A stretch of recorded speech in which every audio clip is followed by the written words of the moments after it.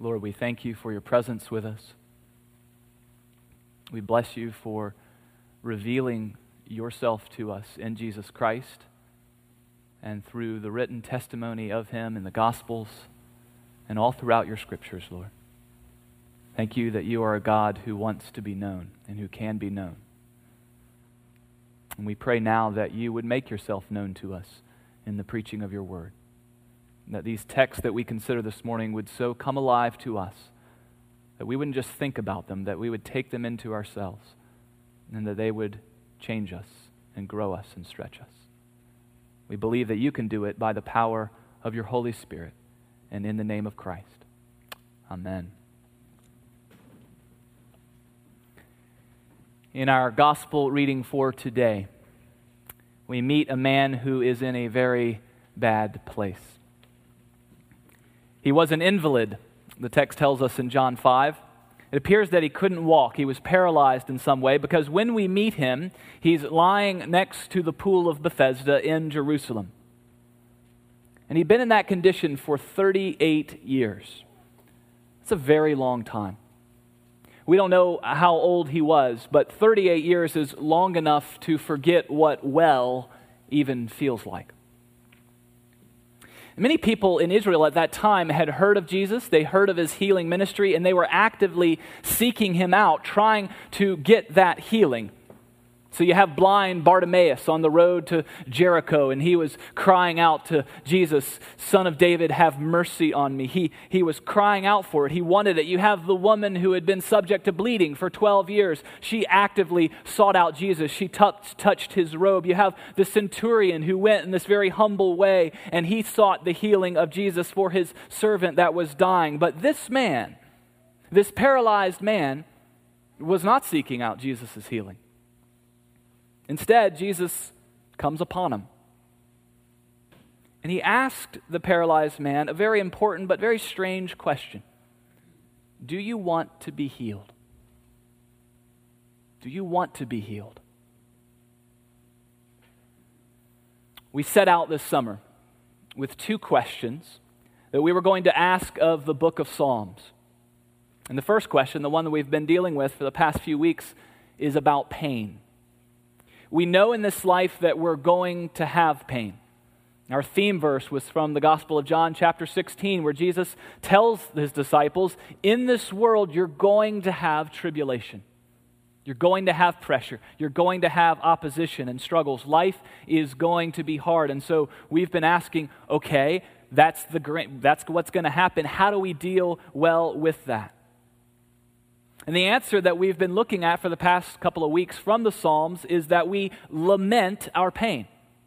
We bring it before God honestly. We lay it before him. I don't think that's something that we're particularly good at doing. We have other ways to deal with our pain, but we really need to develop into our hearts, into our prayer life, this practice of godly lament. So 2 weeks ago, we looked at Psalm 44. There were some painful circumstances there, but it didn't seem to be the fault of the person lamenting. It's very much like the suffering of Job. Sometimes we're suffering, sometimes we have hardship. We don't know why. We can't explain it. It doesn't make sense, and we can lament in that space. And then last week we looked at Psalm 38. This is where the lament is because of our own fault. It's because of our sin, and we know it. And that was a penitential type of lament. So God allows those that he loves, those that he calls his children, to experience pain. He doesn't excuse us from that. But in our pain, he gives us this great gift of lament, this invitation to cry out to him, to lay our pain before his throne. He is this compassionate and caring God. He is a safe place to go in times of trouble. Lament, we've described as like that lifeline, that coming down of the U.S. Coast Guard where the person is in the waves and they're overwhelmed, and it really has a way of saving us, of giving us something to grab onto of God in those overwhelming times. The question I want to ask this morning is, what's on the other side of lament? What's on the other side of lament?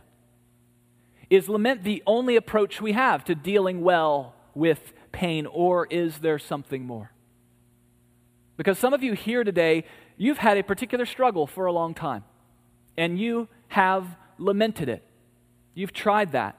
But now you really actually want to move through the pain into something else. You want to see the hand of God not only comfort you, yes, but also do something to make your circumstances better. In short, you want to be healed. Pain presents us with a choice. At some point, there is a fork in the road, and we must decide what path we want to walk down. One path is to be overcome by our pain, to let it define our reality, to let it define our identity, who we think we are. On this path, a person can begin to think about themselves as a victim. Now, maybe they truly were a victim of some wrong, of something. Or maybe they weren't, really. But regardless, victim becomes their identity. It's how they relate to the world. It's how they deal with their pain. And there's a lot of self-pity involved when we get in those places. A person overcome by their pain can be very self-consumed, extremely focused on self. There can be a lot of blaming, a lot of bitterness, a lot of hopelessness in the face of circumstances that seem impossible to change. And I think the invalid from John 5 has chosen some version of this path. Now, he does seem to have a desire for healing because he is at this pool of Bethesda. And there was this legend at the time that an angel of God would come down to the waters and he would stir them up. And the first person to get into the water after that would be the one who was healed. And so there's that lingering desire in him to be healed. He's there after all. And yet how he answers this question of Jesus, do you want to be healed, is very telling. He responds, "Sir, I have no one to put me into the pool when the water is stirred up. And while I am going, another steps down before me." So he doesn't say, yes, I want to be healed, although he may have that desire. Instead, he talks about his impossible circumstances. I don't have anyone to put me in the pool. And he blames others. Another steps down before me. This is a picture of a man overcome by his pain. He's in a really bad place. And I don't think we should judge him too harshly. He is powerless. His circumstances do seem to be impossible. If the only way to be healed is to get into that water first, then yeah, he's out of luck. He's stuck in the condition that he's in. There's another direction, though, that we can take at this fork in the road of pain, and it is the path towards healing. We can set our feet on that path of healing, and I think it's right to call it a path. Because on this path, our pain does not just vanish. In fact, we'll carry a lot of our grief, our pain, our sorrow, our regrets with us along the way. But on the path of healing, we're not defined by the pain.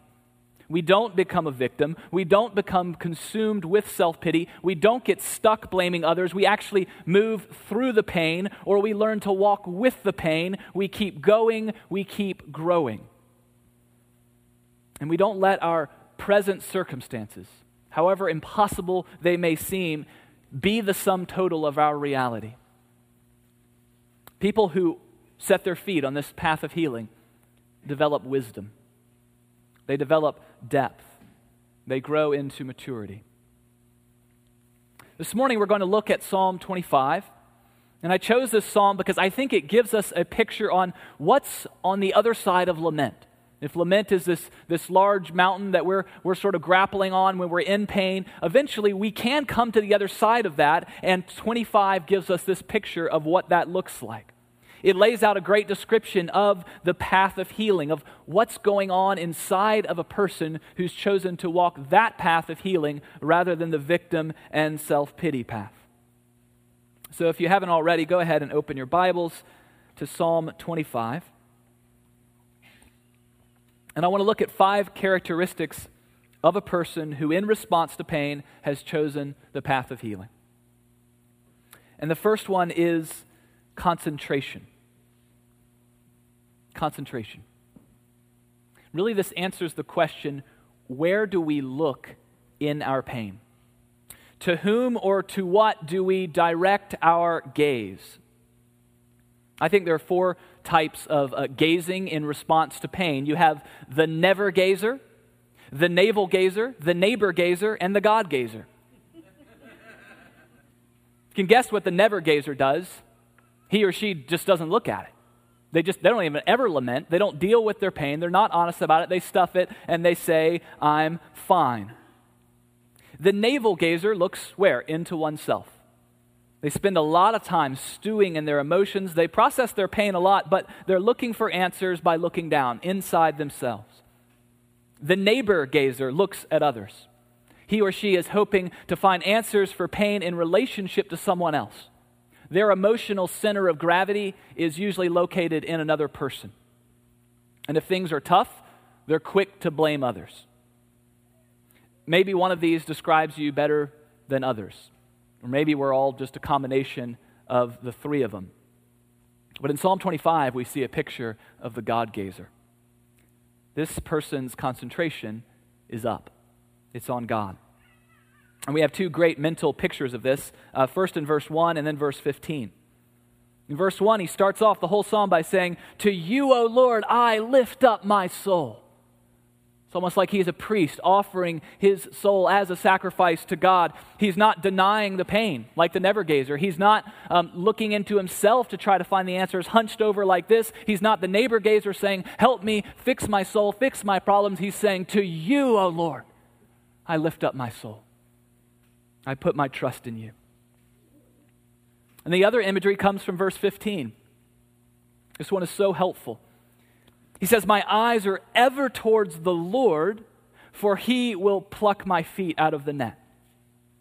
We know the psalmist has some difficult circumstances. At the end of the psalm, that's where the lament portion comes in. There's pain.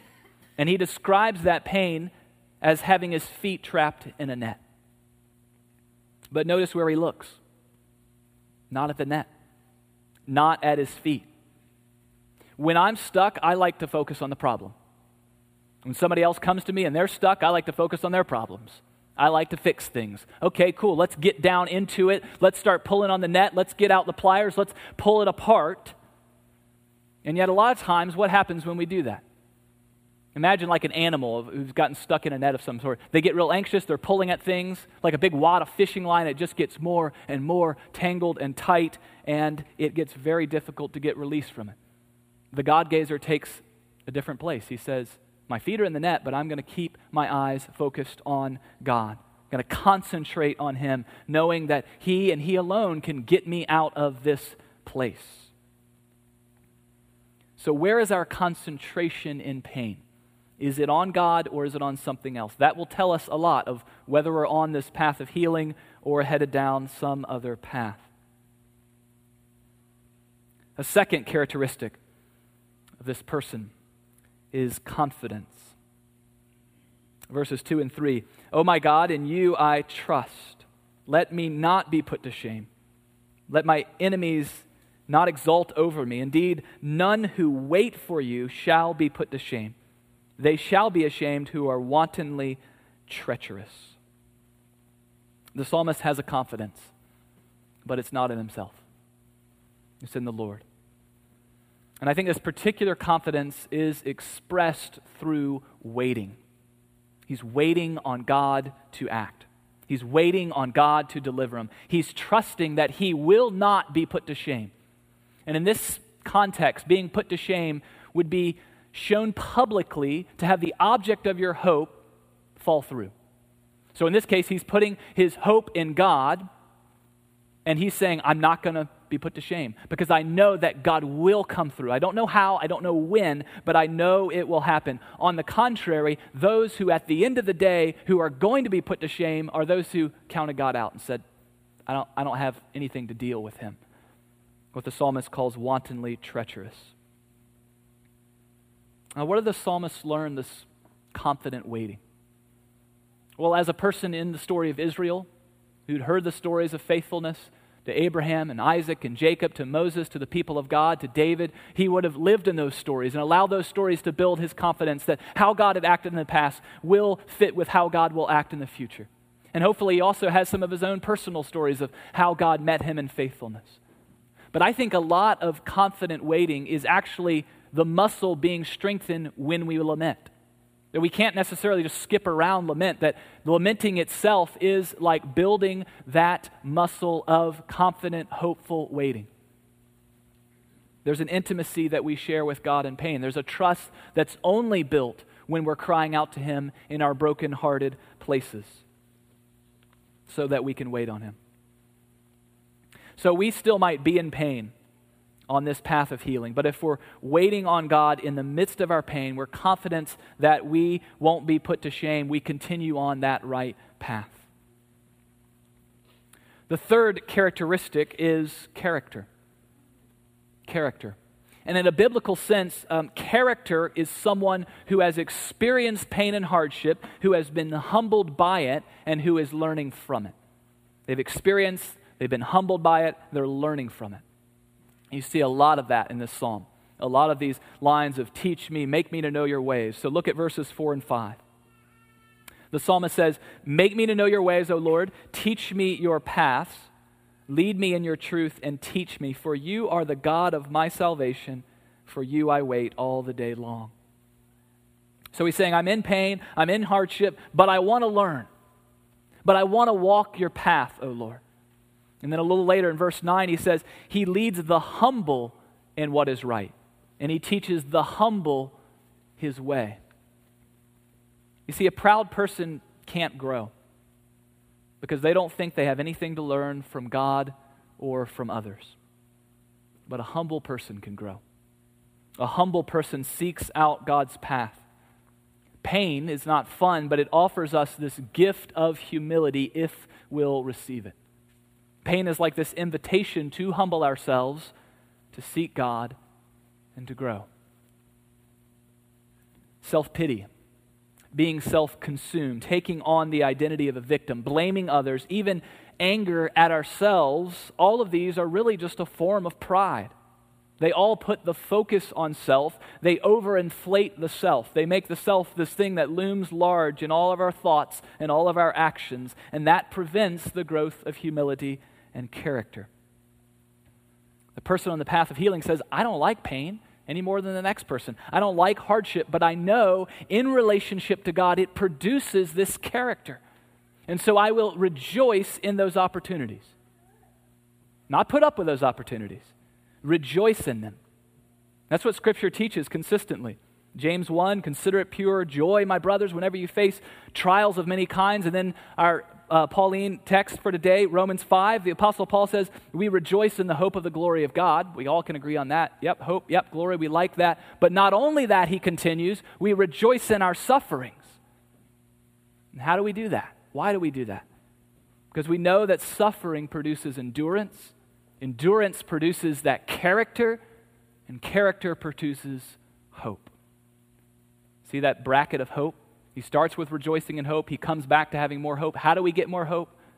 We rejoice in the hardships, in the character that it brings, the humility it brings. We ask God to teach us. We welcome His fatherly discipline. We say, Lord, this is hard, but please grow in us true character. That's the path of healing. The fourth characteristic is confession. The person on the path of healing knows that he or she is a sinner that is in need of grace. Grace for past sins, grace for present sins, grace for future sins. Confession is not condemning ourselves. It's not beating ourselves up, hating ourselves because of our sin. That's just another form of pride. If you're in Christ, God has not condemned you. Who do you think you are to condemn yourself? Is your judgment better than His? God doesn't hate you. Who do you think you are to hate yourself? Is your judgment better than His? Confession is simply acknowledging that we still struggle with sin and we need the grace of Christ. And we hear this particular confession of the psalmist in verses 6 and 7. Where he says, remember your mercy, O Lord, and your steadfast love, for they have been from of old. Remember not the sins of my youth or my transgressions. According to your steadfast love, remember me. for the sake of your goodness, O Lord. When we ask God to remember something, we're asking him to attend to us in a particular way. And the psalmist says, please attend to me based on your steadfast love, not based on my sins. And friends, we know that that prayer has been answered in Christ. On this side of the cross, we don't have to wonder whether or not God will attend to us in his love. God already has. And if we've placed our faith in Christ, he always will remember us according to his love. Not according to wrath, not according to our sin, but according to merciful love. It's actually when we get in this practice of confession that we really get to see clearly the character of God as loving. You see, if we never acknowledge our sins, or if we take the path of healing, we really make it in this path of perfectionism or legalism, or we kind of fall into self-righteousness, we don't actually get to know the heart of God. We don't actually get to experience the riches of his kindness and grace. But if we're people who on the path of healing fall down a lot, people who pick up new bumps and bruises along the way, people who re-injure the old things that got them on the path in the first place, those are the people that continue to seek out for and to know the grace of God as they walk. The fifth characteristic of a person on this path of healing is covenant friendship. Covenant friendship. In verse 12, the psalmist poses a question. Who is the man who fears the Lord? Who is the man who fears the Lord? And fearing the Lord is not being afraid of him. It is this reverence for him. It is awe for him. It is regard for him. Fearing God is someone who acknowledges God as God, who puts God first, who considers God in all they do. Verse 14, after describing that person, there's this beautiful and yet somewhat surprising truth. He says, the friendship of the Lord is for those who fear him, and he makes known to them his covenant. And that Hebrew word translated friendship, it can also be translated secret counsel. It's basically saying that those who fear God, God lets into his inner circle. He shares his secrets with them. He counts them as a friend. And there's some great pictures of this throughout the Bible. Going back to Abraham. Abraham feared God. He walked with God. And when it came time for God to act against Sodom and Gomorrah, he says to himself, shall I hide from Abraham what I'm about to do? And then he shows Abraham what he's about to do. He lets them in on his secret counsel. And then he gives Abraham this opportunity to intercede, to actually have a conversation with the Lord. And then we see it in Moses. He's invited into the presence of God to speak with God like a friend. The rest of the people dare not draw so near. Moses had to wear this veil when he came out to talk to the people because the glory of God was so heavily upon him. But when he went into the presence of the Lord, he removed the veil in order to speak with him. We have the Apostle Paul, who was a friend of God. And we're told in Ephesians that God revealed to the Apostle Paul the plan of the mystery hidden for ages, which as he revealed to us and to all the world was the church, with Jews and Gentiles coming together as one people of God. And then I think most definitively we hear it from Jesus' own lips in John chapter 15, where he says, no longer do I call you servants, for the servant does not know what his master is doing, but I have called you friends. Why? For all that I have heard from my Father, I have made known to you. I have let you into the inner circle of the Trinity. You know what's going on now. You're a friend. The path of healing is a long and difficult one. We need the covenant of friendship God as we walk. We need to know how close he is. We need to know his presence in the dark valleys. And we need to be reminded when we're in the muck and mire of life that God has revealed to us his secret counsels. He's shown us the big picture. He's told us where the path of healing is going. That's one of the best parts. We know where it's going. It's got a lot of twists and turns, a lot of hills and valleys, but in the end, where does it go? Resurrection, new creation. We know that in the end, tears will be wiped away, sickness will be no more. We know that there'll be a river and a tree, and the leaves of that tree will be for the healing of the nations. He's shown us all that in his covenant friendship. We know these things, and yet along the way, we need to be reminded of them. Our paralytic friend by the pool was in a bad place. There was no way, by sheer willpower, that he was going to be healed. Literally and metaphorically, he could not pick himself up by his bootstraps. No amount of self-help was going to help him. There wasn't enough positive thinking in the world to give him the power over paralysis.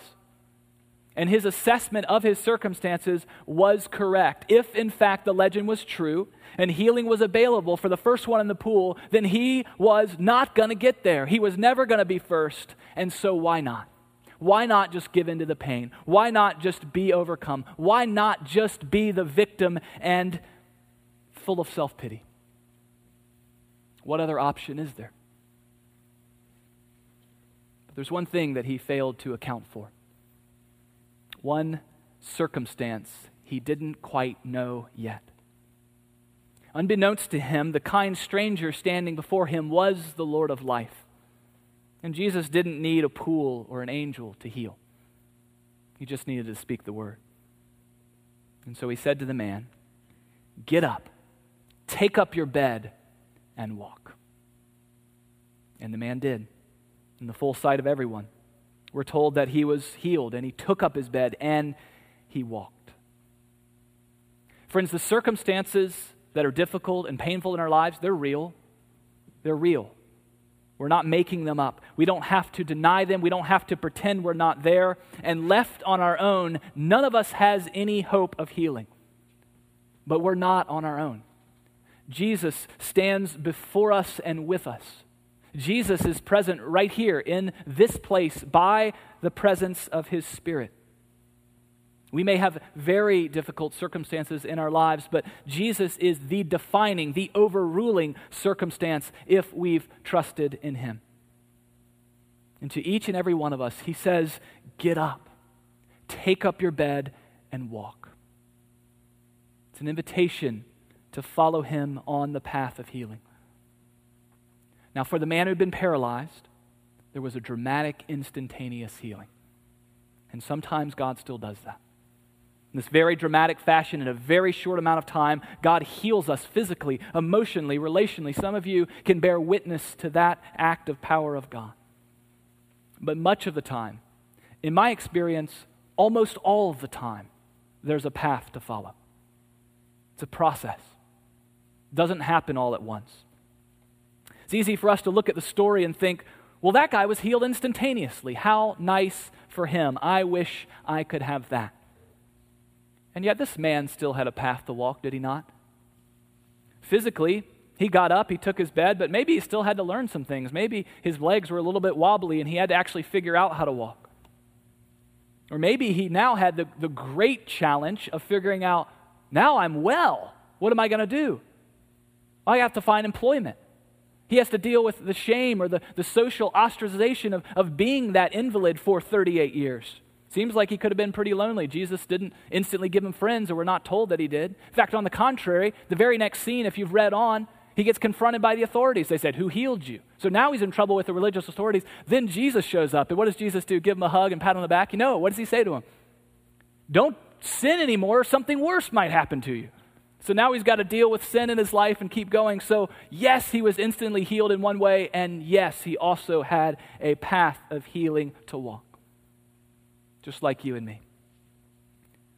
But because Jesus showed up in his life, he had been invited to walk on the path. He had hope that there was an actually healing that was available. That man, like us, he now had someone to concentrate on besides the pain. He had a person in whom to place his confidence. He had a person to shape his character, to receive his confession, and to offer him this covenant friendship. Friends, we can walk that path. Whatever pool you might find yourself sitting beside today, feeling discouraged by your circumstances, longing for wholeness, blaming yourself, blaming others, stuck in self-pity. You don't have to stay there.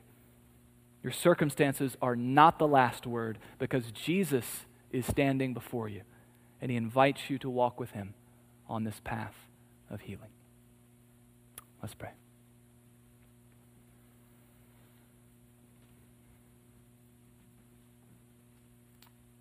Lord, you know where each of us sits today. You know the longing of each of our hearts. You know what healing looks like for each one of us. And Lord, we're so grateful that we can lament, that we can cry out to you in pain.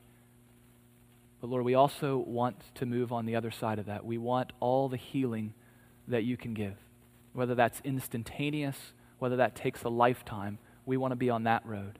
We know where it ends. We bless you and praise you for that. Invite us, walk with us, show us the steps. For we pray it in the name of the Father, and of the Son, and of the Holy Spirit. Amen.